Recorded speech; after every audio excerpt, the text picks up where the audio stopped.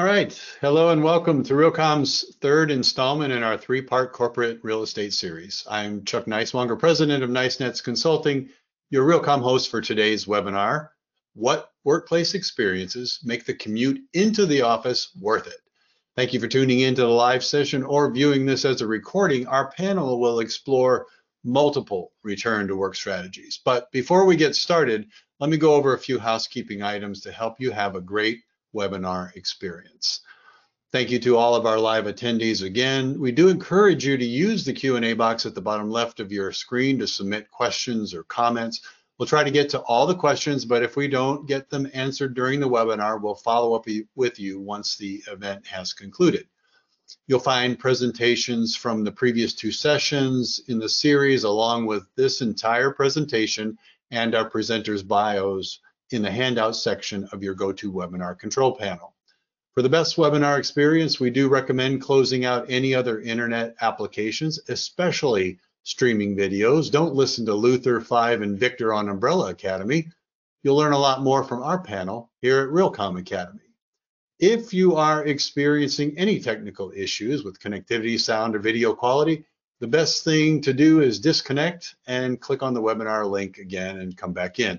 You can also email Ian at ithompson@realcomm.com for help during the event. But don't worry, if you missed something, just wait for the email with a link to the webinar recording that you'll get later today. This educational webinar is supported by our outstanding sponsors, FM Systems.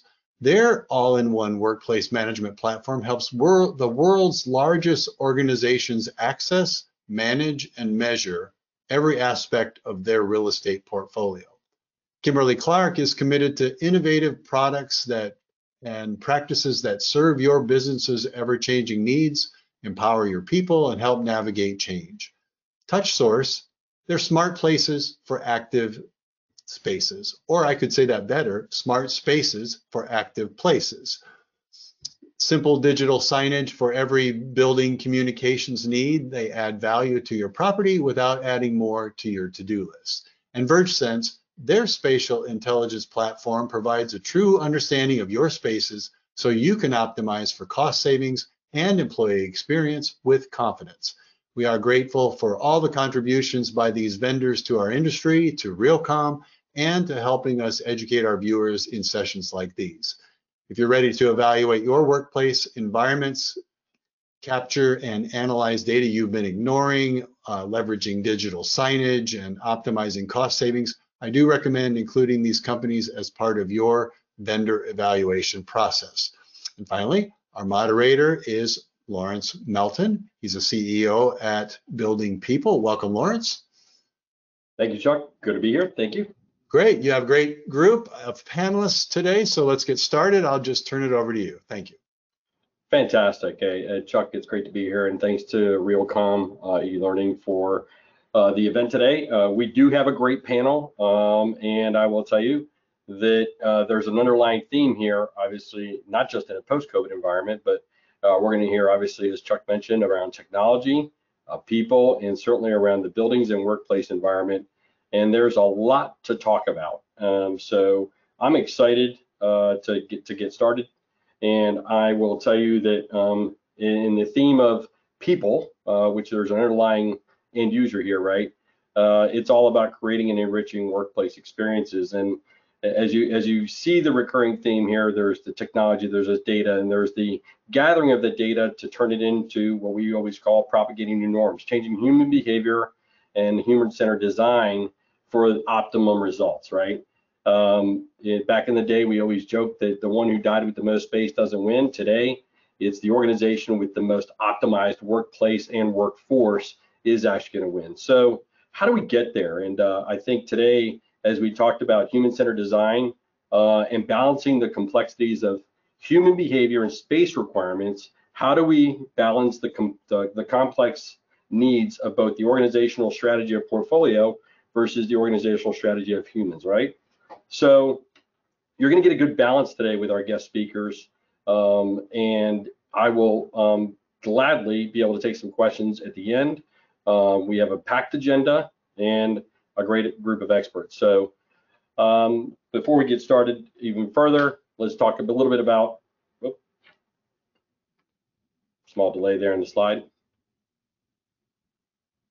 Bear with me, we're having, there we go. So as we talk about innovative workplace solutions, obviously we're looking to, as I mentioned, maximize the portfolio through capital budgets, assess, taking the assessment, the data, and what do? We transform the data and turn it into informed, tangible decisions. How do we build those models? Now, today, it's not just about the workforce, but how do you engage? You're going to hear that theme throughout the presentations of our guest panels. You're going to hear the word engage, big theme here. And then how do you take AI data and the systems related to it and evaluate it for metrics and performance metrics? We're going to see some examples of what we're seeing leading the industry from some of our guests. So let's get started. Our first speaker, Sarah. Welcome, Sarah. How are you? Hi, nice. Thanks for inviting me, Larry. It's great to be here. Good to see you again, Sarah. Well, we'll jump right in the essence of time. Just to reframe where we started today, the question that is on everyone's mind is what will make the commute worth it? And I wanted to share a couple of ideas that we've been hearing and we've been seeing some of our clients explore. But ultimately, what we're really seeing is that we're in an age of experimentation. We're recognizing that clients are piloting, they're learning from those pilots. And what we're really seeing is that one size does not fit all. See, 1 second. Looks like I'm having that same delay. There we go. So today I wanted to share a collection of ideas that we've seen our clients exploring. They're kind of outlined here. There's 5 primary drivers that break down into more specific areas of study and interest, and we'll take a closer look at those as we go through the presentation today. So the first one is purpose-driven spaces. And what this really means is that one size does not fit all. We really need to make sure that our spaces are working for our employees. Not everyone works the same, and not everyone is returning to the office for the same reason. So going forward, creating curated and thoughtful, meaningful environments that support employees and how they want to work, when they want to work, is going to be critical. The additional thing that we need to be thinking about is that the single-use space is a thing of the past. Really adopting a mixed-use mindset where spaces can flex and evolve over time, not only from day to day, but even over the course of a month or a year as we start to learn how employees are engaging with space again, is going to be crucial to maximize our real estate footprint. And lastly, we really want to make sure that we're creating spaces that inspire. What we've recognized is that work must be a destination. It's no longer an obligation because we are in a hybrid world and our employees have an opportunity for choice in when and where they work. So going forward, we really want to create spaces that inspire joy and experiences that create a draw back into the office. Another theme that we're seeing is that spaces must be intuitively inclusive. This means that we're designing for everyone. The arrival of a new generation to the workforce, coupled with some larger social justice events that have occurred in the past couple years, brings new values and heightened expectations on what it means to be inclusive within the workplace. Thinking about celebrating neurodiversity, pushing beyond what we've designed for in the past, which is just our standard accessibility codes, and really starting to think outside of the box to find ways that we can remove ambient belonging and make sure that everyone is feeling at home within the office. The third theme that we're seeing is that hospitality is really something that must come first. Again, we're talking about creating a destination and creating connection with a company culture. So creating a space that allows individuals to have shared experiences and create memories together is going to be key. Thinking about that employee and what their journey into the office is and what their journey home from the office is just as critical as what their experience is while they're in the office as well. And part of that is going to be integrating technology into the workplace with intention, making sure it's frictionless and seamless, and removing barriers is going to be key for getting individuals to come back to the workplace. Lastly, our fourth topic today is boldly resilient. So thinking beyond the green wall, thinking past some of our sustainability strategies that we've used in the past, really making sure that we're creating spaces that promote well-being and allow employees to rejuvenate. And that sometimes means shaking up the status quo. So thinking in new ways of how we can create an environmentally conscious workplace. And that could be anything from all electric buildings to committing to using no virgin wood on projects, or simply just doing a little bit less and thinking about making use of spaces that already exist and things that are already in the workplace and repurposing them for new functions. And lastly, what we're seeing is that the workplace really must become a community catalyst. So investing in our communities and listening to our employees is going to be critical to make sure that we are allowing for connection to happen. I think that's something that we all know we've been missing over the last couple of years. So thinking back to that idea of how do we create a workplace that's a destination and allows employees to come together, to linger, and to gather in a comfortable way. And that really expands beyond just the office, thinking about the employee's whole life. As I mentioned earlier, their commute into the office, their experience leaving the office, being able to think about that holistic experience of what the employee is going through on the day-to-day is what we're seeing is very critical moving forward. It's no longer about the space that they exist within from 9 to 5, but it's also thinking about those times before and after to make sure that we are creating an experience that's holistic and supports them both as an employee and in their personal life as well. So thank you very much for allowing me to speak today. Larry, I wanted to open it up maybe for a quick Q&A. Yeah, Sarah, that was great. Thank you. You know, Sarah, I love your phrase, investing in our communities of our people. And earlier, there is no one size fits all. And in Gensler, this is what you all do for a living. I'm curious how much in the space planning and designers in Gensler, how much are you spending with the HR organizations now getting that requirement development piece? Probably a lot, right? Can you talk about that?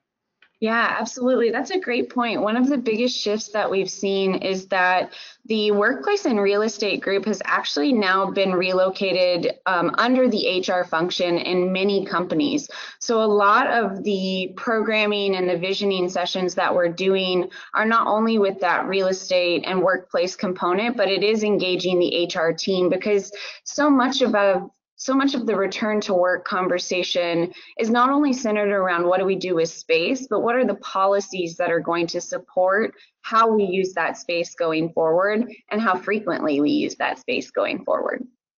Yeah, great point. Yeah, we've talked about it for decades in this industry, right? Organizational alignment is the key. And sometimes it seems like so most organizations have come late to the late adopters, right? Embracing the HR organization. That's the world you guys are living in now. So yeah, great point, Sarah. Really good presentation. Thanks for covering that. Yeah, absolutely. So let's transition on building the hybrid workplace to Mark Miller. How you doing, Mark?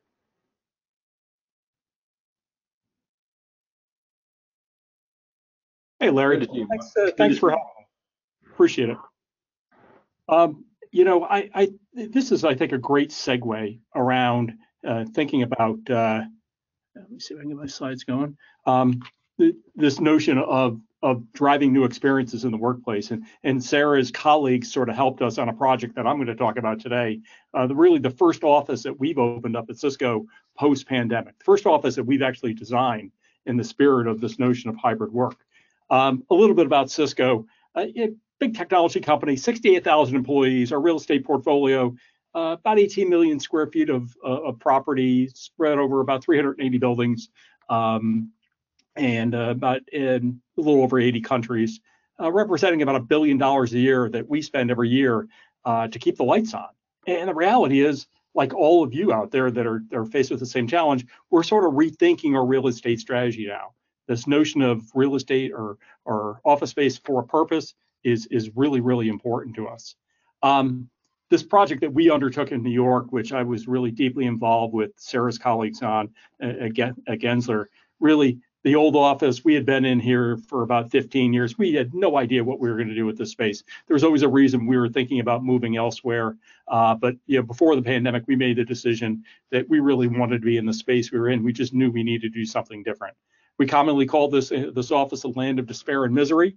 I think you can take some of these photos and understand why. The project itself, really, we look to embrace many of those things that Sarah talked about.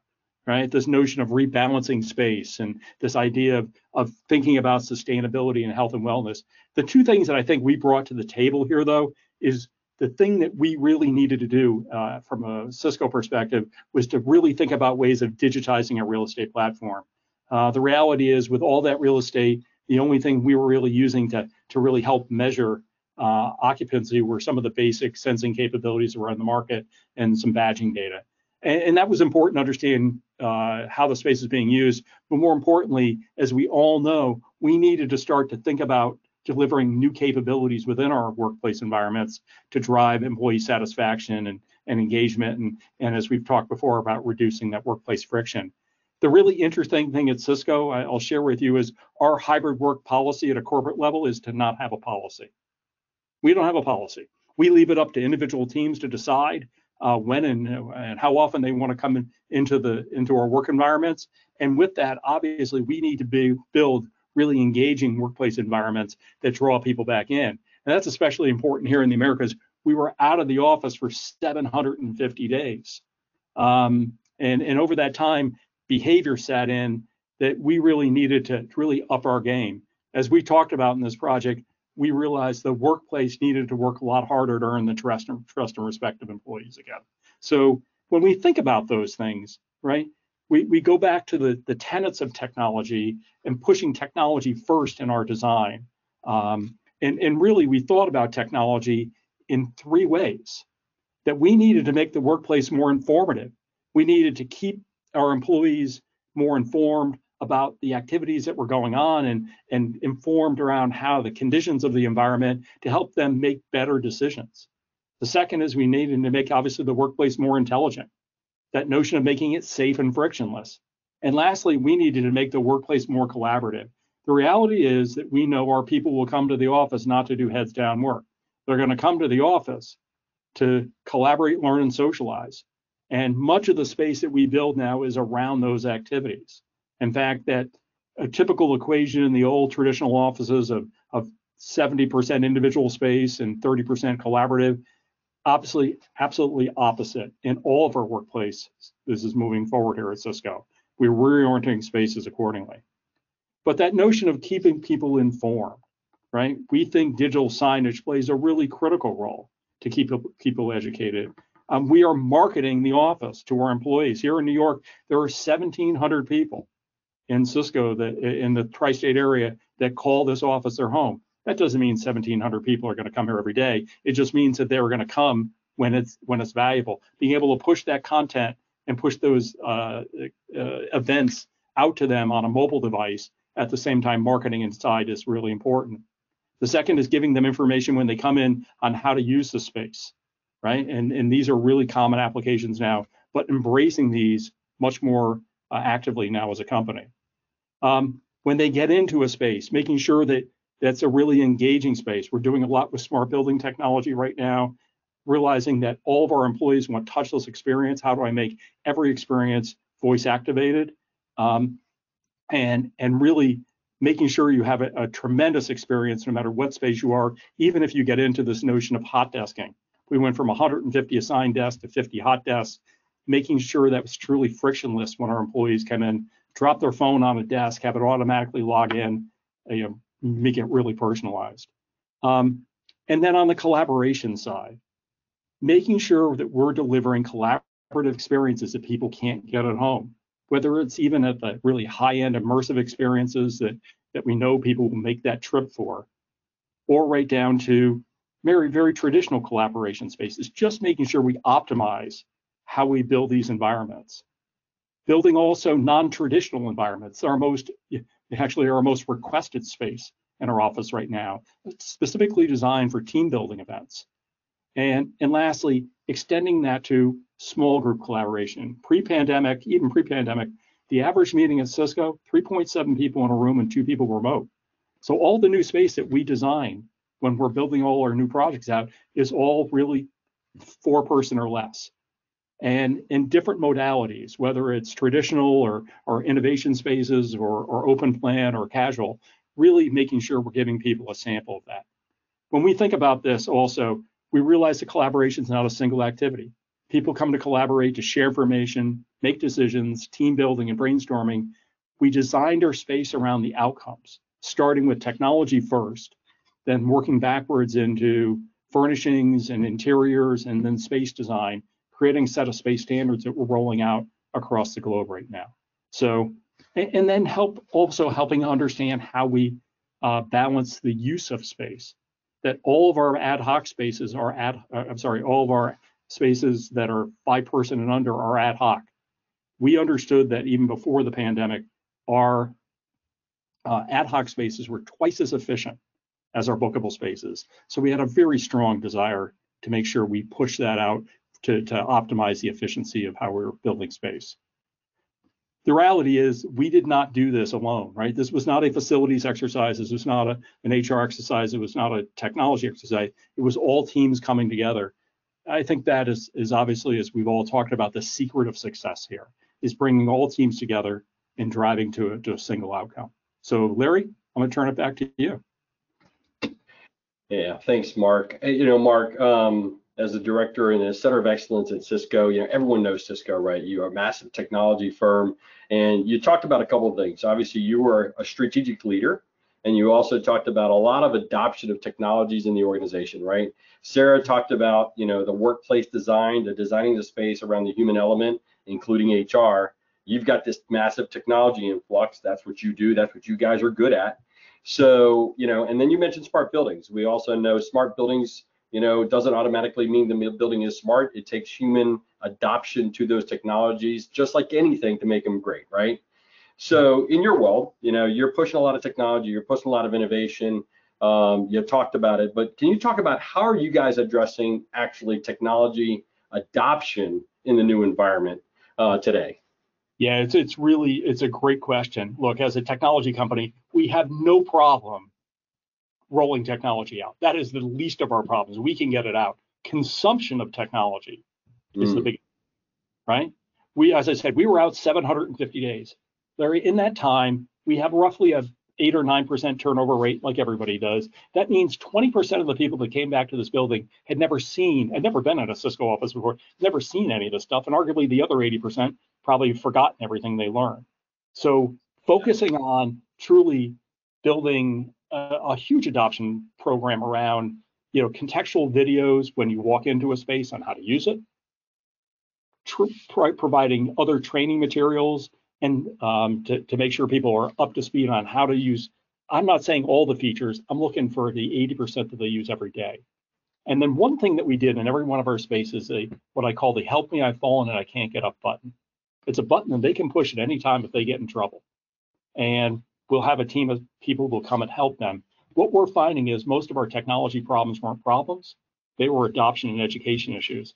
That's a rich source of data to help us understand how in the next environments we need to structure our education programs. So think about technology adoption as not just something you do for the first 3 months you have a space open. It is continual, right? Mark, and if I can squeeze one more question in, is obviously you went back to the workplace. You've been trying to figure it out. You're an end user. As you're trying to push strategy, as you think about your new office individually, was there anything you think you missed that you would have done differently for yourself? Yeah, I'm going to tell you right out of the gate, there's so much technology in this space that one thing we didn't think about was, the typical model is you roll a building out and you're done, and then you deal with capital improvements, at the 5-year mark and the 10-year mark for a building. Technology has a different recycle rate, right? Refresh rate. whatever we saved, and we shut 9 buildings down in the area, in the region here, to sort of fund the development of this, hub that we have. We call it a talent collaboration center. What we needed to do is we needed to accrue money for post-opening refresh. And I don't think people think about that right now. When you have a dozen rooms and you need to refresh a dozen collaboration endpoints, that's fine. We have 90 video-enabled spaces, right? So people start to think about the long-term view of how we're going to maintain these sites, not only operationally, but fiscally. Yeah, great point, Mark. Great conversation. I appreciate that. So at this point, we can't do these without our sponsors. So let me turn it over to Realcomm for a quick moment of our sponsors.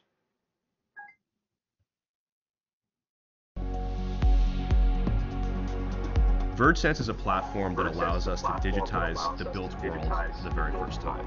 Workspaces are undergoing a huge transformation right now. The main thing they need to make that transformation is more data, and our platform has everything you need to do that. It starts with AI sensors that are installed in the ceiling, and these actually measure how the office is being used in real time.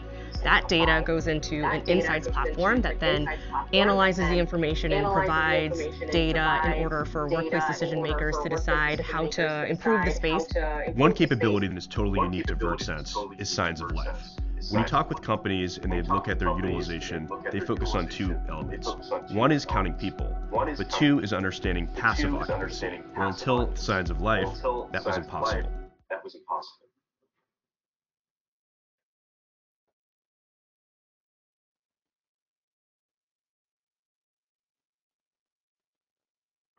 Brad, good to hear you. How you doing, Brad? Good. Hey, I want to ask you something real quick. What is that sign behind you? What is that? Dreams don't work unless you do. Oh man, I love that. That's awesome. Yeah, that's right. Spoken from a true entrepreneur, right? Yeah, for sure. Yeah, and Brad, you talk about dreams. No better title. You're a customer success manager at VergeSense. So we heard from Sarah, who's building this space, working with HR, making people happy, right? And somehow has to, through osmosis, has to make it happen. Brad's pushing this technology out there into the workplace to make sure that people have optimal results. And then there's Brad, who has to make it all come together and work through some sort of human-centered design aspect, and no pressure, but this is what you do for a living. So Brad, talk to us about what you're up to today. Yeah, thanks, Larry. Yeah, and just a couple insights from the earlier guests. Sarah speaking about HR and how we're needing this kind of more cross-organizational effort into return to office, or whatever you want to call it, to get people back into space and to really have a positive cognitive experience within the work environment. And you also hear Mark and the foresight of looking at the investment of technology and being able to say, hey, the refresh rate of technology is way faster than the refresh rate of the built environment. And I think both of those points are just, for me personally, just major takeaways. So thank you guys so much for sharing that information. And I'm not sure, is this the right slide? This looks fun. Yeah, I guess we're gonna go with it. So the theme of this presentation today is what makes the commute worth it. And believe it or not, I don't know. And the truth is, I don't think a lot of us really know. We've all read the articles about employees conveying their frustrations about the commute. But at the same time, I've also heard from a friend of mine who happens to be a mom, and she can't wait to get in the car again. She can't wait to drive to the office because she gets a break from her screaming kids and her spouse that's driving her up the wall. And I guess this kind of highlights, the different experiences that we have as humans, and we're very complex and we're trying to make sense of this world. And I guess we can relate to these types of sentiments, both good and bad, as we relate to the pandemic, right? Some of us had a very positive experience where it was a pause and it gave us a new experience with our family. Or some of us had a lot of loss, or really struggled not being able to work. And for me personally, I did deal with some loss, but one of the highlights during the pandemic was this film. And I was kind of teasing, but it's very intentional for it to be up here. So for those of you that don't know, My Octopus Teacher is streaming on Netflix, and it won the 2021 Oscar for Best Documentary. I'm curious if any of you have seen it. If you have, please let us know in the chat, just kind of looking for some engagement. Either way, I'll give a quick rundown of what it is or what the film's about. So the story is about an octopus living in South African kelp forest. And this octopus, she's befriended by a filmmaker named Craig Foster. And what stood out to me about Craig's experience of learning from this octopus is that he was always curious. So he'd go into the ocean every day and do free diving. So he's holding his breath. And of course, like as he's taking this dive, what stood out to me was that he always embraced this like beginner's mindset. Like he was driven by this curiosity. He didn't know the answer when he was going into the ocean. And especially like when he's looking at this kind of alien-like mollusk, you know, there's something just so foreign from that.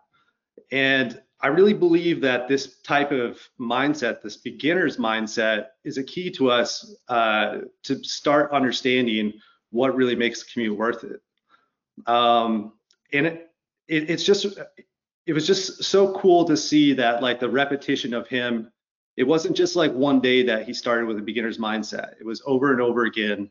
He would continue to come to the ocean, and even though he became more and more familiar with his surroundings or his environment, he still had that genuine curiosity. Now you might be asking like, okay, so how do we embrace this beginner's mindset? And I think it's kind of how I started this, and it's admitting we don't know what the future office looks like. And I know it's bananas for me to be up here saying that. And I interface with clients all over the world, from major clients to smaller clients, and all of them are kind of in the same spot right now. And I understand that like we won't be able to say this out loud to a boardroom where we're reporting to, you know, how we're handling capital real estate costs. Like, oh, we don't know. Well, of course, yeah, we're not going to be able to say that, right? But I do think the awareness around that of what we might not know gives us an advantage. And so, okay, great. We don't know, right? So let's say we embrace this beginner's mindset and we start out our process of discovery. And the octopus is a very vulnerable animal in the ocean, surviving in a constantly changing environment, right? And its survival is based on adaptation. And I'm not sure if you're starting to see this like analogy come together yet, but in the movie, Craig, the filmmaker, tells us about this octopus's tentacles being extended little mini brains, right? And all of them collect information at the same time and then distribute it back to her central brain. And you can see this power of this in the octopus's ability to adapt with camouflage on demand as the tentacle sensors capture data of its surrounding. It's really like pure magic. And if anything, if you don't watch this film, I really highly encourage you to just check out some YouTube videos of watching an octopus camouflage. It's really wild. And so what if an octopus started asking other octopi, you know, from across the ocean, on average, what are the colors or what are the topography of the ocean floor over there? And we're looking at averages, and that octopus tries to apply those averages to its camouflage. It could be in trouble. But I think that this is really what's the amazing part of today. And it comes back to some of what Mark was talking about, also Sarah, and I believe some of our future panelists will also speak about this too, is that the accessibility of technology today gives us access to real-time data that is unique to us. And I think that the accessibility part and the uniqueness are two very huge keys for us in being able to adapt to this ever-changing work environment. And this really allows for us to provide a better workplace experience for our employees. And with that being said, there are so many great people on this panel and in this audience that are willing to help you out. And as Mark said, like, don't go it alone. We're all here in this together. And to end this, I just want to ask again, what makes the commute worth it? And my suggestion is, let's find out. Hey, Brad, great point there. And I love the octopus. I have not seen the movie. I will now, because you did a phenomenal job of tying it to our everyday decisions. And you talk about, obviously unpredictable attendance is the norm today, right? You just don't know who's coming to work when. Getting the buy-in, you mentioned that's difficult. And then you talk about data, right? Data-informed decisions. There's a recurring theme here. Everyone's investing in technology and data-informed decisions in real time. So what kind of data are you looking to gain in your organization? What do you need in your data sets to make informed decisions strategically? Yeah, I think that data is one part of it. And well, let me take a step back. The data is a common thread. And again, we were talking about cross org earlier with Mark and Sarah. If let's take, for example, there's a lot of events happening. And so somebody has a barbecue. HR is spurring this effort around the barbecue. But with that, facilities is also involved and ops is also involved. But what if we created measurements pre the event and post the event? And what are we trying to accomplish? And within that, using that data to be able to look and measure, the effectiveness of our efforts around some of these things that we're trying to do to get people back into the office. So I think data can be that common thread, Mark, or Larry, excuse me. Yeah, no, good point. So great, Brad. Hey, thanks a lot for that. So we're coming up on a little quick commercial here again. So let's hear from one of our sponsors, FM Systems. Access, manage, and measure your entire facilities portfolio. FM Systems' all-in-one workplace management platform enable facilities, corporate real estate, security, IT, and HR professionals to maximize the use of their facilities, manage real estate costs in a smart way, and ensure employees and visitors have healthy, safe, and inspiring workplace experiences. Plan against an ever-shifting, unknown world of work with FM Systems.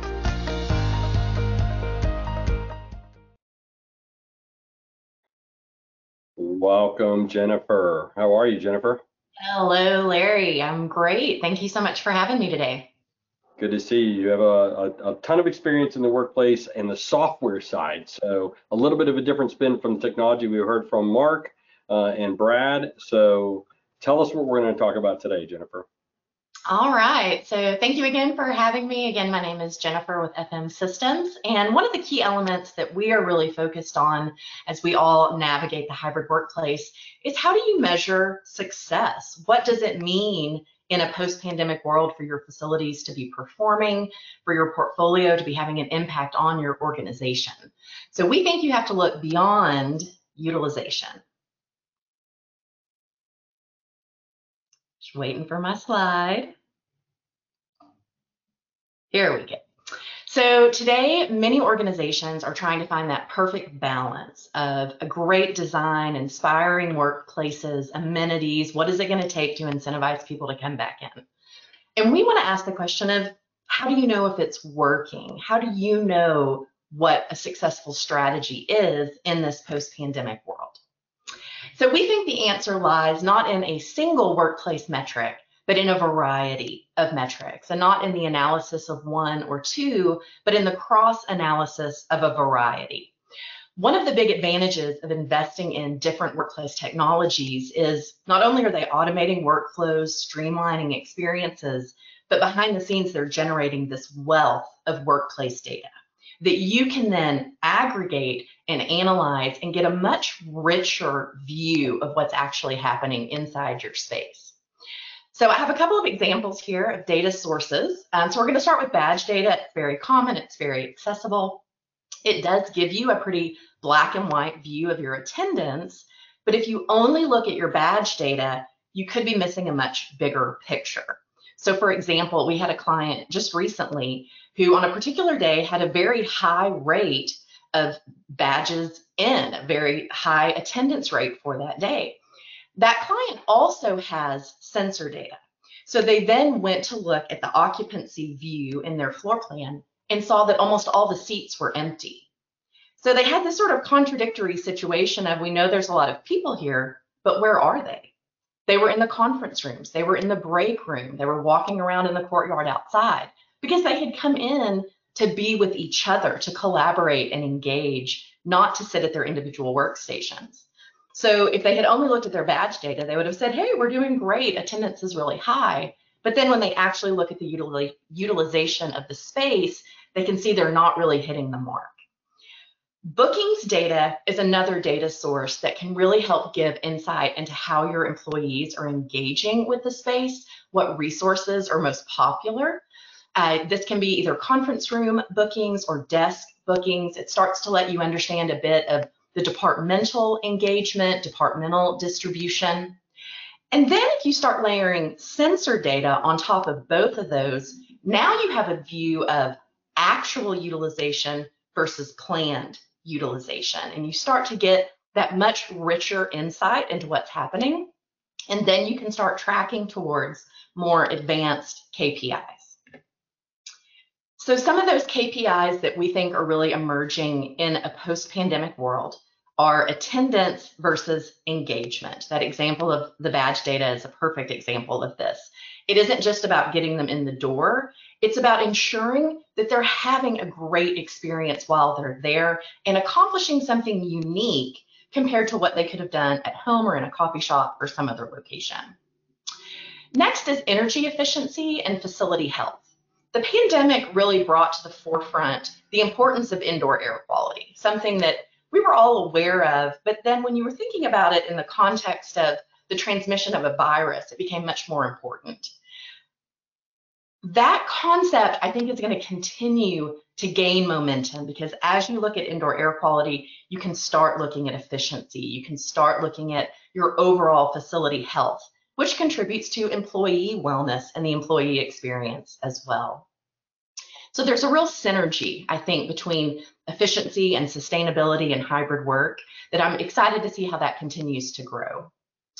Next is the organizational mission. One of the things we talk a lot about at FM Systems is how do we refocus space?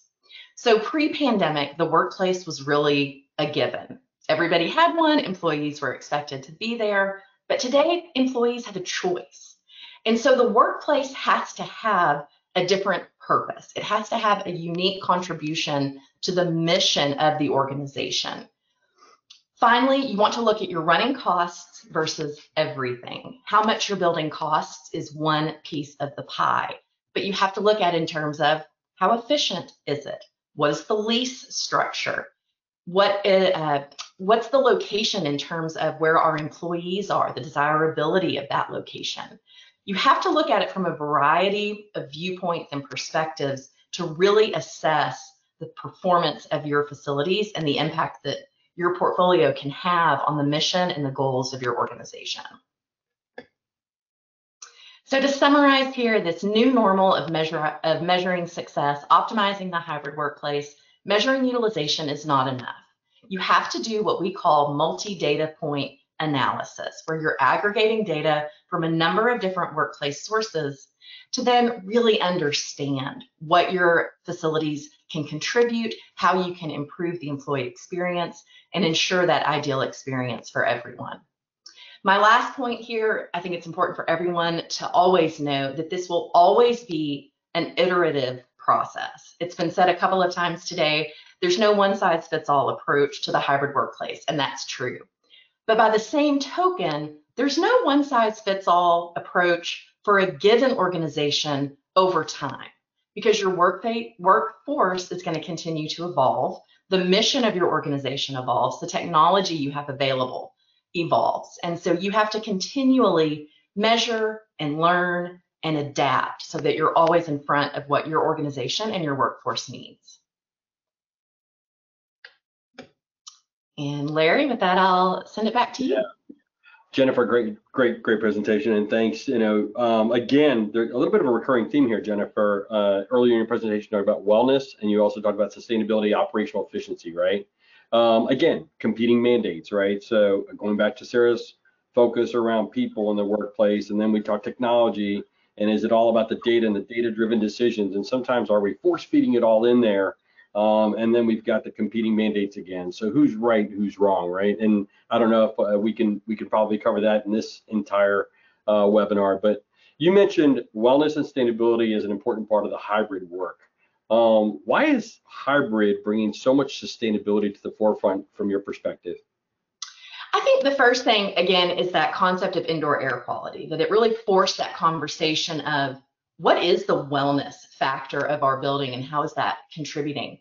But I think the other really interesting side of it, and it speaks to kind of the theme of this webinar, is the commute.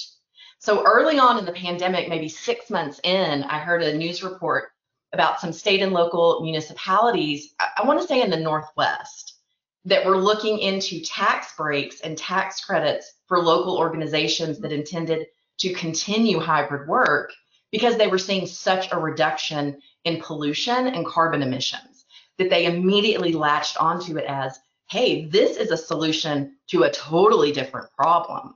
So I think there's this really interesting kind of intermingling of current challenges that are all have an opportunity to improve under this hybrid work model. Yeah, all great points. And I'm sure we're going to come back to that in the general session here when we wrap up at the end. But those are great points, Jennifer. Thanks for that. Great presentation. Appreciate it. Good to see you again. Thank you. Likewise. We're going to take another break and hear from one of our sponsors, TouchSource. From commercial offices and healthcare facilities to retail spaces, our innovative turnkey digital display products will transform your space into an engaging, interactive experience.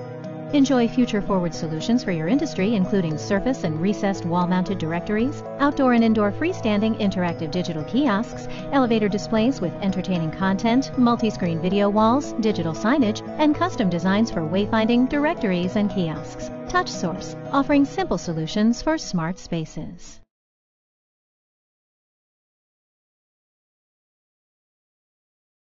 Welcome, AJ. How are you? I'm great, Larry. Thanks. Good to see you. Obviously, smart digital display, the information we put right in front of people, right at their fingertips. Tell us what you guys are working on today, AJ. All right, thanks a lot. And I have really enjoyed hearing, from Sarah to Mark to Brad to Jennifer talking through how the workplace experience has changed. And TouchSource, we're coming in with a little bit of a different perspective because of where our origins are. We have largely, prior to the last 3 or 4 years, been servicing multi-tenant, university, hospitals, lots of public areas. So we are solving problems for more visitors coming into spaces for the first time. And that's where a lot of our history in terms of our deployments and our expertise came in. But then as the pandemic has come in and other elements of the changing nature of the occupier and the enterprise, we're now bringing a visitor experience into an enterprise experience. And that seems a little bit strange, but let's get into that a little bit more.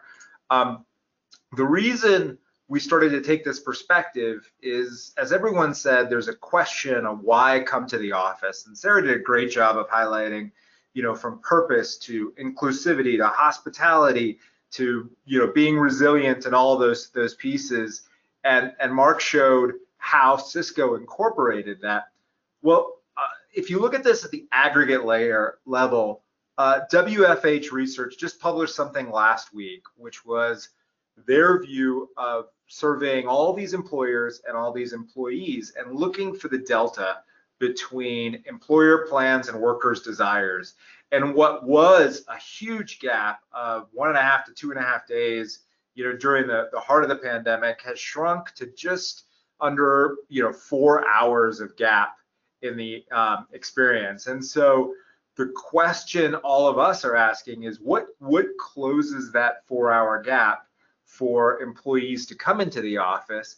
And when they do cross that threshold, what are the new problems that we need to be hitting head on? So again, TouchSource taking a perspective of we're really good at supporting visitors, supporting shoppers, supporting people who are coming to a space for the first time. But what do employees have to do with that? And so we thought about 4 different things that are now a lot of clients are spending time on. So first, leading up to the pandemic and through it, we were captive and continue to be captive to our mobile device. It's, as Mark highlighted, the halls of despair that people would walk in, that would, people would be heads down looking at that. So the first thing is bringing eyeballs up and bringing a visual orientation so people use the space for information, not their device. The second is up to 30 to 40% of people entering an office are new for the first time and they don't know the people there. So things like search by photo and learning people and making visual connections is actually wildly popular with a large amount of our client base.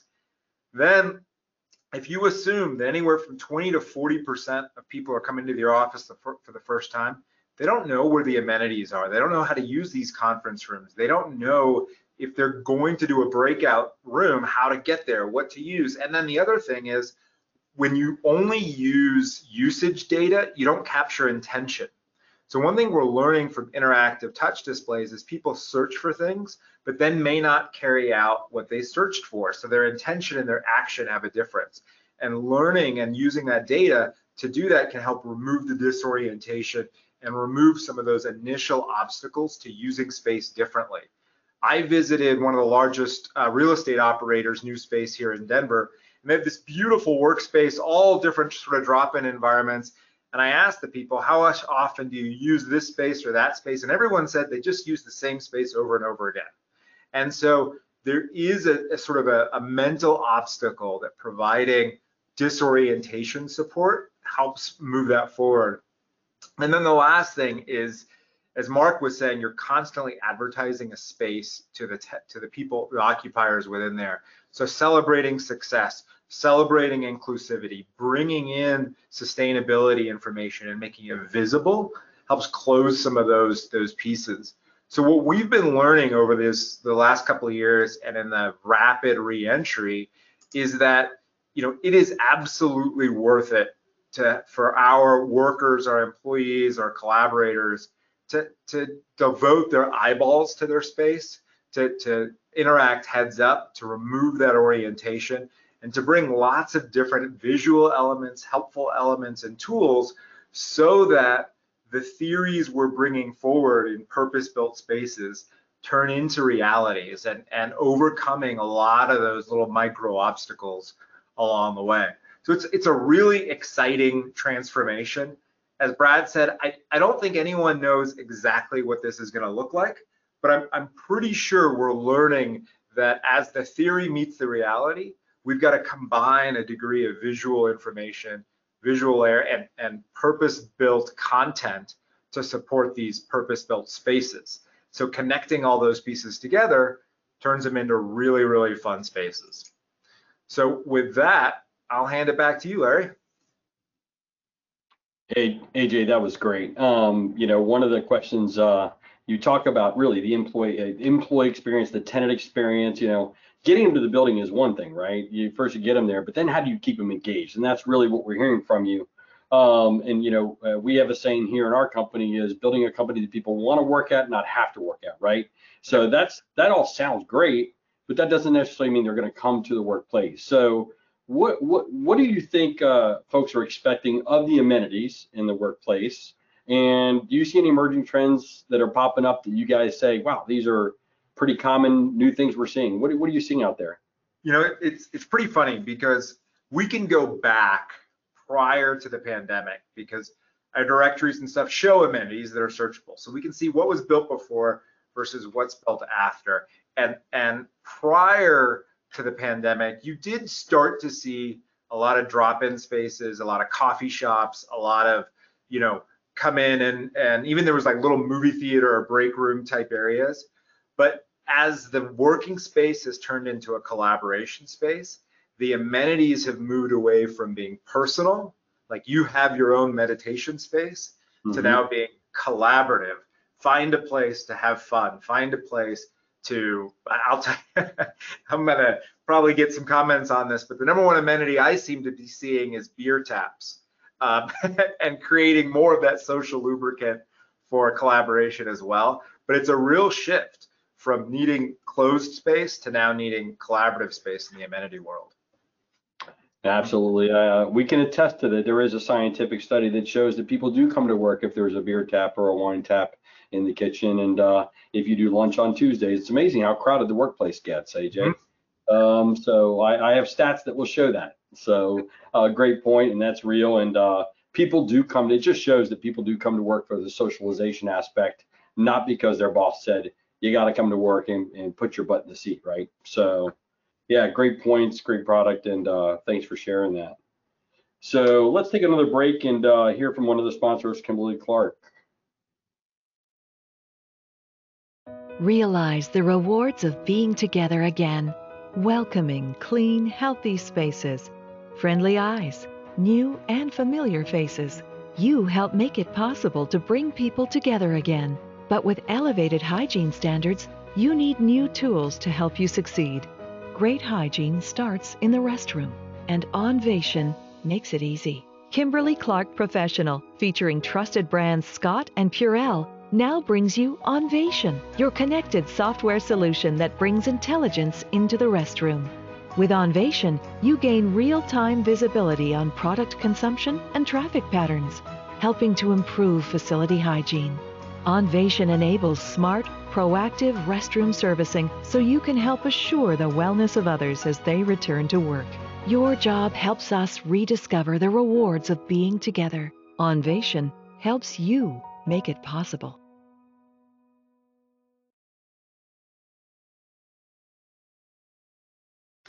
Let's welcome Heidi. Heidi Solomon, you there? Can you hear me? Yes, I have you. Great to be here, and I appreciate the time this morning. While we're the last element to discuss today in coming back to the workplace, we're probably one of the most important. A very critical element for workspace experience is really to bring reassurance over cleanliness and hygiene. And it is a very, very important piece for facilities managers as well as employees. So increased hygiene expectations, increased anxiety over cleanliness. All of us are experiencing different labor shortages, lower technology costs, and then this unpredictability of when traffic is going to be there and how you can clean your washroom. This is that moment. And so before we get started, there was two things I'd like to do. The first one is to apologize that I'm not on screen. I tried to overcome a very high firewall today and failed in my attempt, but know that I am here and with you guys and very engaged in this topic. The second one is I would like to cue a poll, if you wouldn't mind cueing the poll. And I would like to have you guys put a gauge on people's perceptions of the washroom cleanliness as a reflection of hygiene standards across the rest of the workplace, and compare that to the results. We'll compare that to our results in the survey in May 2021. So if you wouldn't mind selecting one of these pieces, and then I will share some very interesting stats from that poll of employees and how they view hygiene in the post-pandemic world. So I'll just give it a couple minutes.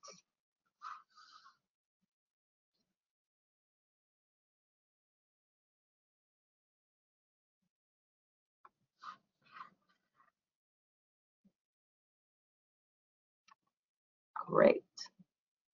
Oh, perfect. Here are the results. Definitely yes, sometimes yes, mostly no. Okay, I will move forward and we'll talk through some of the results. Thank you for sharing those. So as a matter of fact, 75% of employees and consumers think that the condition of the washroom is a reflection of the hygiene standards of the rest of the establishment. I don't know if any of you have ever been on boards or consultants in around churches or religious locations, but a pastor will tell you that his congregation comes in and looks at the bathroom as a big indication, and I think that's true of employees. It's especially heightened because 75% of the people feel unsafe kind of returning to the workforce and have a heightened sense of required for hygiene. 89% of them felt that the washroom is one of the most important areas for improved hygiene. 80% of consumers felt more aware of hygiene practices when away from home, and actually we're looking for people to be physically cleaning in the environments as a key identification that the company is actually very, very focused on hygiene. 70% want provisions of hygiene hygienic hand washing and toilet facilities. So as we enter back into the workforce, know that your employees and consumers in generally, when they're away from home, are looking for a much neater and more kempt washroom environment. There are several challenges today, and we've all experienced them, right? As you've gone into different washrooms, the idea of being out of either hand towel or toilet paper is a very unpleasant one, to say the least. But there's also some real things for the facilities managers, when and how to manage their workforce. We know that foot traffic is very different, so lots of changes in scheduling, and you don't want to be able to, you want to be able to more adequately predict when your product is going to be coming out, so that you can really replace those products real time. So how should we think about that? Well, the smart washroom is a very, very, very important element as we think about going back, and can really help make your employees' experiences be much more pleasant. So the good news is that the smart restroom system today provides real-time visibility into what's actually happening. It allows traffic patterns and understanding when you've got high flow through your restroom. And what our system is showing, that 75%, you can save up to 75% of complaints and work orders with Onvation. You can do proactive maintenance, and you can have all kinds of smart analytics. We've taken a look at consumption patterns. We've taken a look at how much time your staff can save actually in the maintenance and checking. We also can actually save on consumable products. So up to 80% reductions in consumable waste have been logged by some of our clients. So we're seeing some really great use of the technology and the data to really help manage some of those disruptions that I highlighted earlier. So as you think about it, you're thinking, oh my goodness, how does this work? How do we engage? What does this look like? It's actually 4 easy steps. It's the systems that are now available. Really, we just place sensors into our into our dispensers. So you've got things in your towel and your soap and your bath tissue dispensers. We also have traffic counters, and there's even sensors that can be in your toilet to manage to look to see if your water is flowing correctly and if there's any clogs or any disruption in the flow of your toilets. All of this data goes up to a secure gateway via Wi-Fi or Bluetooth, and then goes into your business management services systems, and then helps you manage the flow of your work orders. It goes into the cloud through APIs, and then comes back down into a dashboard or an app that your cleaners and your facilities managers can use to get real-time notifications to allow you to manage your facilities in a much more hygienic and more efficient manner. So it is actually quite easy, 4 easy steps, and we're starting to get some real scale. I would say with the reopening of things, we're seeing a lot of activity in high traffic and office buildings areas, and a real desire to help ease your employees and consumer minds when they're away from home and their washroom needs.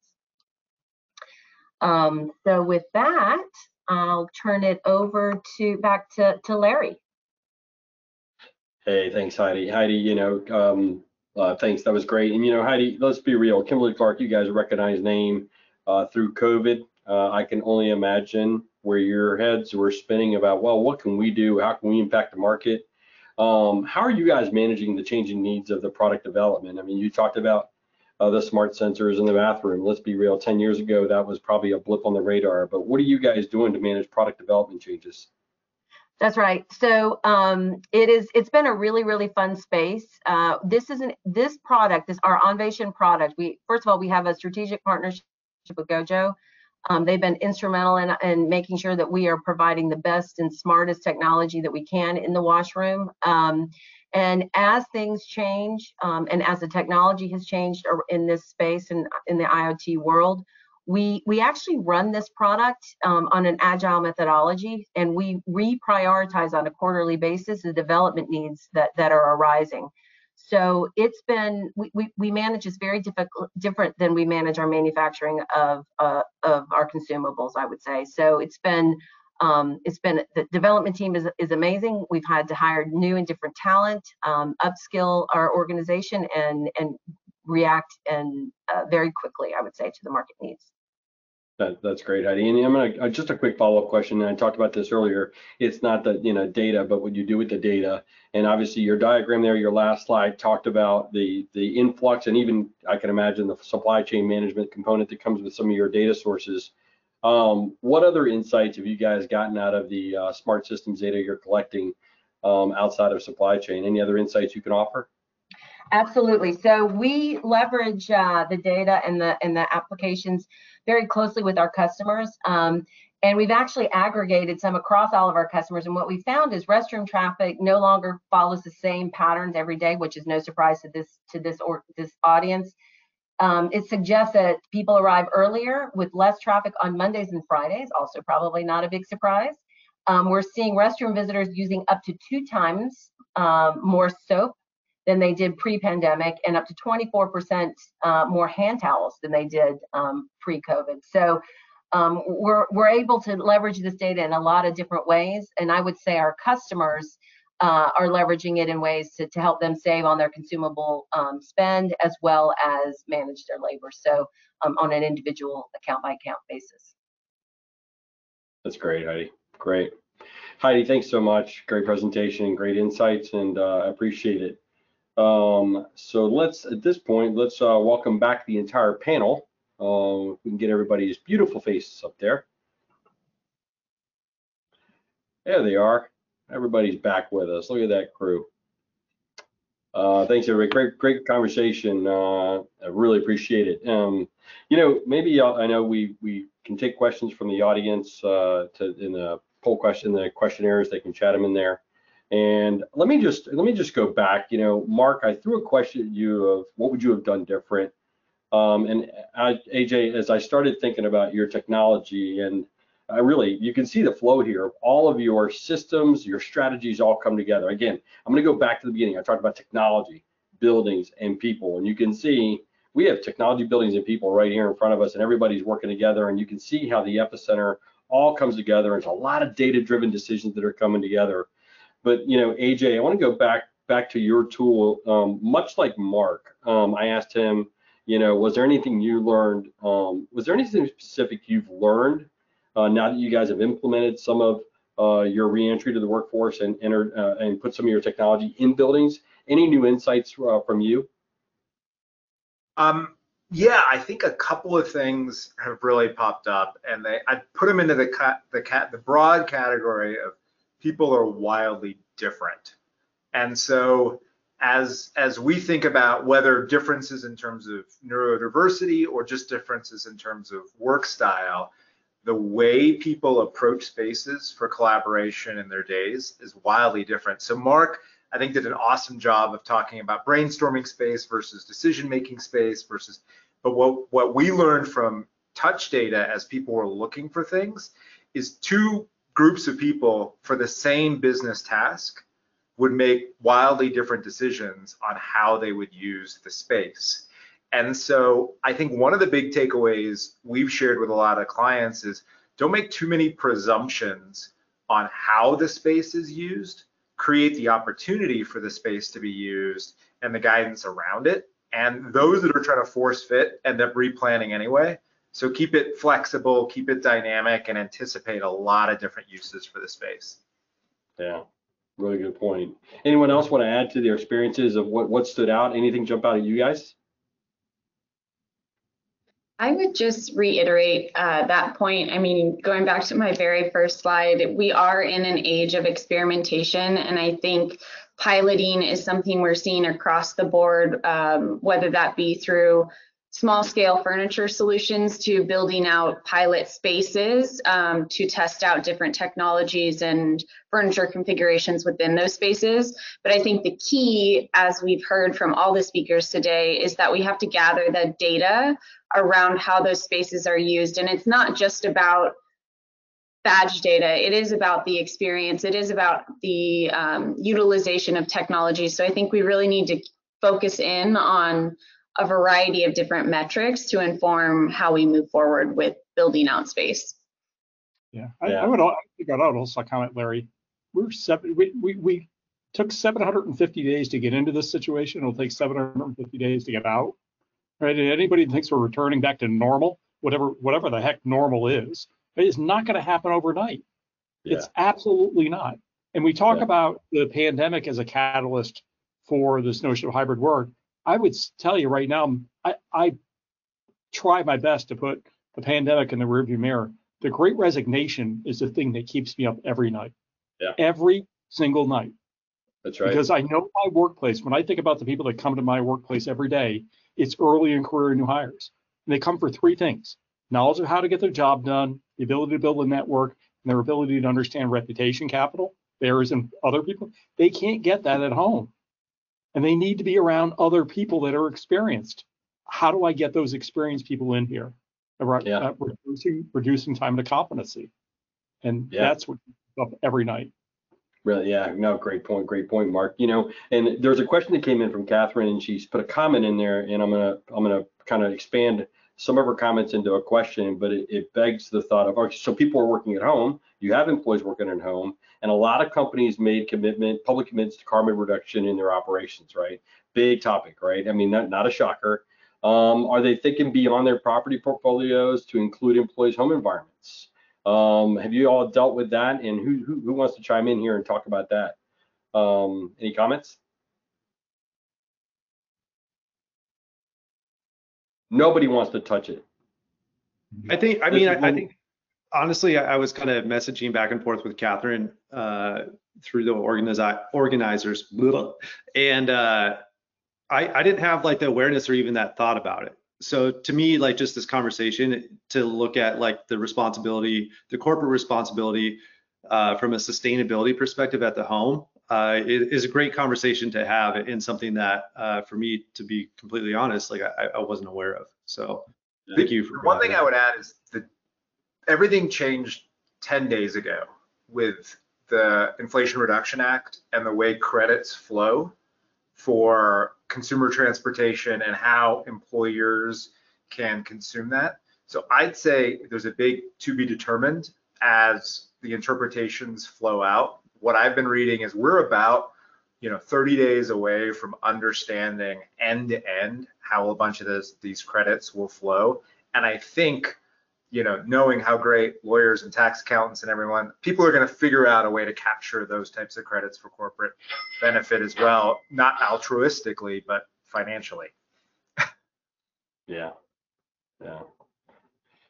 Any other comments? I also think from an experience perspective, I think employers are going to need to think through their employees' experiences at work, and at work is going to be in sort of space agnostic. At Kimberly-Clark, we're thinking about the consumption patterns of our products, wherever they are, away from home or at home, and kind of what they're doing. So I think that consumer goods specifically, or facilities management, locations, you're going to need to think about all the employees' needs and the types of experiences that they're going to want to have. And I think it's going to continue to evolve. I think that, by no means are we ever going to go back to the way it was pre-pandemic. The world is forever changed. And it'll be, we need to keep things like Sarah talked about at the very beginning around the human nature of how we're engaging with our workspace, either wherever that is, and how we're engaging with different consumer products. Mm-hmm. No, absolutely. And Sarah, if I can put you on the spot a little bit, in the very beginning, almost an hour ago now, we talked about HR and the interaction of workplace design having to engage HR more and more, especially in the public sector. I can share this. There's a lot of conversations around unions and the workforce and representing what the needs are of the workforce and trying to get some consistency around that. And there is no one size fits all. I think we've heard that, 5 or 6 times. Almost every one of you talked about there is no one size fits all. Sarah, can you talk a little bit about maybe some of the HR interactions you've had? There's a people component to this, and I think if I could wave the magic wand and say, oh man, we could put an HR person or an exec HR person in the hot seat, right now and talk about, what are you doing and what kind of data do you need to help drive workforce needs? So Sarah, you want to expand on some of the conversation we had earlier in the panel? Yeah, absolutely. So I definitely am not a professional in this area, but I can attest to say that our change management group and our consulting group have been as engaged throughout the entire pandemic as our design teams have. And a lot of that is working with companies to curate surveys that they can circulate internally to understand what employee expectations are. And I think it's important to note that, as we've all talked about, right, it's an evolving conversation. What we surveyed and what we heard at the beginning of the pandemic has changed to a year from that to where we are now, and it will continue to change moving forward. So I think one of the biggest things that we are working with our consulting teams on is, how do you keep that conversation going, and how do those questions need to evolve as we continue to learn more from our data? I do want to circle back to a point that Mark made in regards to the Great Resignation. I think it's extremely important to highlight because it is a fact of the matter. Our demographics of the workforce are changing. Based on a survey we did earlier this year, we found that 54% of the US workforce will be under the age of 45 in the next couple of years. So thinking about who our workforce is also influences those questions and the surveys that we need to be asking, because there is, and I alluded to this a little bit in the intuitively inclusive slide, there's a different expectation from these newer generations about what the workplace and the company should provide for their employees. And I think it's a lot of putting your money where your mouth is. You can't just make these big sustainability claims or inclusivity claims and then not follow up with action. So a lot of that, I think, ties into, policies and things that the HR team will be continually having to monitor. That's right. If I could pick up on Sarah's thread there just a little bit, I think another really important component of real estate and facilities really engaging with HR and having a partnership with HR, it's not just about retaining the workforce you have. It's about understanding, who are you trying to recruit a year from now, 2 years from now, 5 years from now. If your corporate real estate team is planning for the employees and the demographics that you have, while HR is going a totally different direction, you're going to be at cross purposes. And so it is so important that those recruiting and retention strategies be central to those workplace strategies. And like I said earlier, historically, the workplace was a given.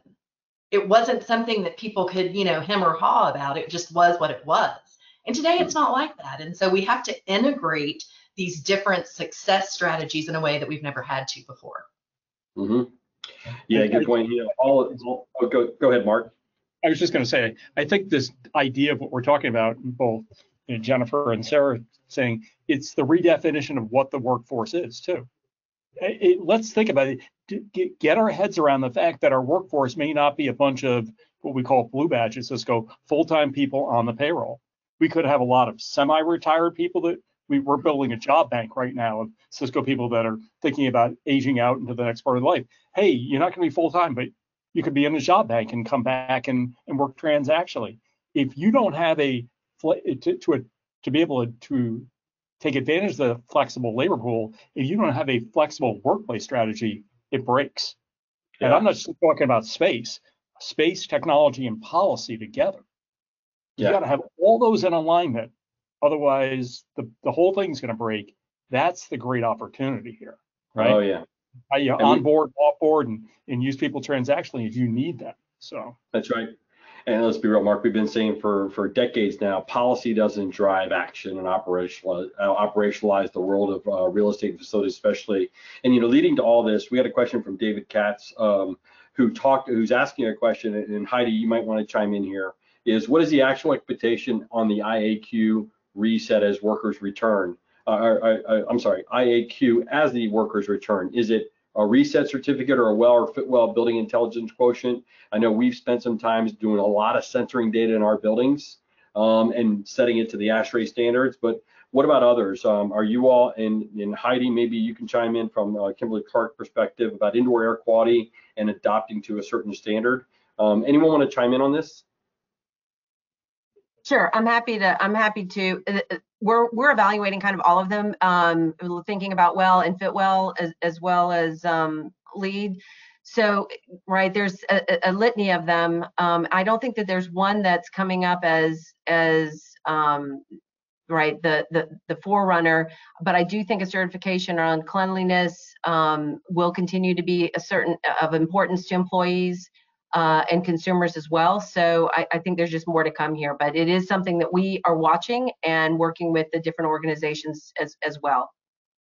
Yeah, no, good point. And then, the second part of that question that came in is there a cost of doing nothing? And are some owners just saying, you know what, not my problem, it's the workplace, just come to work, it's overkill, and it's too, let's be real, it's too costly. At a time when people are saying, I've got to unload real estate, our building owners and operators saying, I can't afford to invest in these technologies, so I'm going to do nothing. Is there a cost of doing nothing?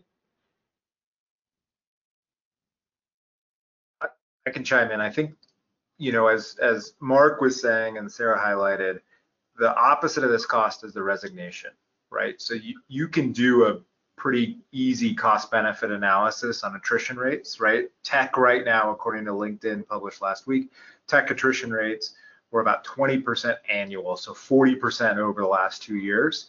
You got to pay 20% of a year one or 10% of a year one for a recruiter. You have 6 months of ramp up time. You have all this sort of cost benefit. So it's easy to work out the equations. Now, the other piece that I think is interesting that we haven't talked about is we focused a lot on the white collar work experience. The blue collar work experience is a little different because they have half the attrition rate during the last 2 years, but the demand rate is nearly double, right? Manufacturing is coming back in the US. These are people who have to check in their mobile phone when they get to an office. They have to check in their laptop. They don't have a laptop. They don't have other things.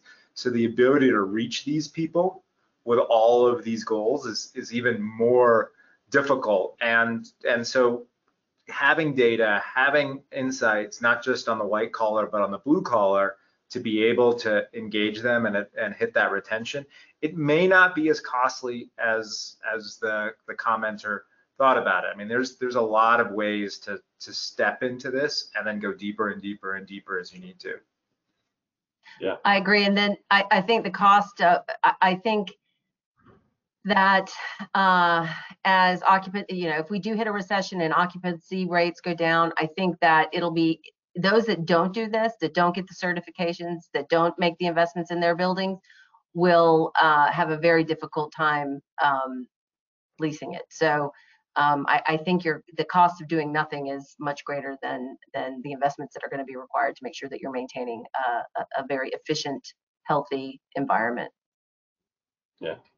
Now, it's obvious. I think if you take the theme of what we've been talking about here for the last 90 minutes or so, just shy of 90 minutes, there's obviously a prioritization of trade-offs that we need to improve employee productivity, employee engagement, and obviously, and we've said it, and we can't ignore it, operational efficiency, right? It can't be all for the employee and all for the needs of the end user, only at a cost of the building owner and occupier. There's got to be a balance, right? This is the world we live in competing mandates. So a lot of the conversation is not just about the physical office, but how do we create and establish the elements of engaging employees to maximize that experience, but obviously making the mission and business outcomes work. So it's, I don't know if we answered it entirely, but we certainly created a good enough debate here for the last 90 minutes to talk about it. But any other final thoughts? There is one more question that came in. I can address it. Any other, one area that's not been addressed is a cybersecurity risk increase with workers at home. Unsecure home networks can bring additional risk to the company. I don't know if AJ, Mark, or Brad, do you all want to touch, or Jennifer, do you guys want to touch on the technology companies and experts want to touch on that? Look, I'll give you just a personal opinion. It's obviously absolutely critical. The amount of malware and the amount of intrusions that we saw at the beginning of the pandemic, we had never seen before, right? And I think that's at an industry level. More and more people working at home, there's an added level of due diligence that needs to be done to ensure you have not only reliable connectivity, but safe connectivity, right? And to be able to prioritize traffic and the ability to really protect against threats is got to be part of every IT strategy, and why CISOs are so critical to have them in your companies these days. Yeah. Yeah, and for those who don't know, and I know some of you do business with the public sector or federal government, there's new mandates out there in the cybersecurity standards and CMMC 2.0, as they call it. If you're not familiar with it, you can just Google it and you can read what's going on. But in order to do business with the government, whether your workforce is in the office or working at home, you have to have a very robust infrastructure and process to address those cybersecurity needs. They don't care where your employee works. But you as the organization, you have to focus on it. So I would encourage, if anyone's looking for some good reading that's going to make you fall asleep at night, CMMC 2.0, read what's going on. It's a DoD mandate. It's a big deal, especially if you're doing work with the federal government. It's an edict that it will make or break your business, and it's not cheap. So any other final comments on that?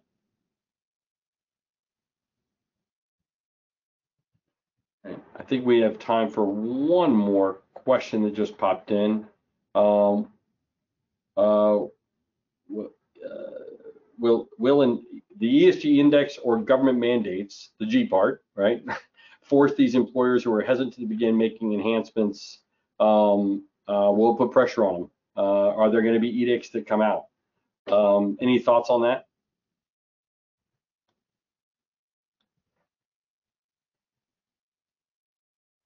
I think the current policy environment is moving towards incentives rather than edicts that are coming in. Like I was mentioning earlier, some of the recent legislation coming in at the state levels, we're seeing it where I live in Colorado, we're seeing it in California, we're seeing it in New York. I think the incentives are going to drive things. And then it connects to that previous question on what if a Class B building doesn't have the money to invest and things like that. Those incentives are intended to create that closed loop of investment, provide a return, get another investment. So I think we're going to start to see a lot more of those circulating outside of the large skyscraper investments and into lower Class A, Class B, even industrial space for people to invest in theirs. Yeah, great. We're coming up on just a couple minutes left here, so any final thoughts from any one of the panelists? Heidi, I didn't forget you, even though you're not on camera. Any final thoughts from anyone? No, I appreciate the time and space to have this conversation. I think that as consumers continue to shift, we will only see more and more discussion about this, and I don't know, our company has done several scenario planning on how this can play out over the next 10 years, and there's some pretty dramatic shifts that can happen. So I think it's an exciting space to be in. Yeah. Good job, Lawrence. Thank you. Yeah, thank you so much, Lawrence. Great conversation, and I think you explored it from A to Z. Some of the aspects of each of these is really, I think it really is going to make a big difference for those employers who say, I really can't afford it. The cost of doing nothing is going to become more and more apparent, especially for larger employers. I do have some clients who are saying, look, we've transitioned back to a work from the office, and the name we call employees that don't want to do that is former employees, and it really is that kind of a situation. So will they get punished for that? Maybe. I'm not sure. We'll see how it goes with as this progresses. So and in the event we have any other changes in our environment that cause this more work from home, finding the right balance is the right way. So you guys did a great job addressing all of that. So again, thanks Lawrence for moderating. Thank you to all of our panelists. It's a great time investment. We always enjoy hearing from you. Good contributions, excellent discussion. Thank you to the live audience too for all of your questions and feedback. All of you are very active. And whether you joined us live or just watching this as a recording, thank you for tuning in. And be sure to register for our Cybersecurity and Privacy series, starting with IT Cyber 2 weeks from today. That's on September the 8th, and OT, Operational Technology Cyber, on September the 15th. Also, registration is now open for Cortex 22. It's scheduled for November 15th and 16th in Silicon Valley. So great discussions like this with building owners, building operators, and things that are going on in that space. So that's it for us today. We wish you well. Big thanks again to everyone who participated. Be safe, and we'll see you all next time. Thank you, everybody. Thank you all.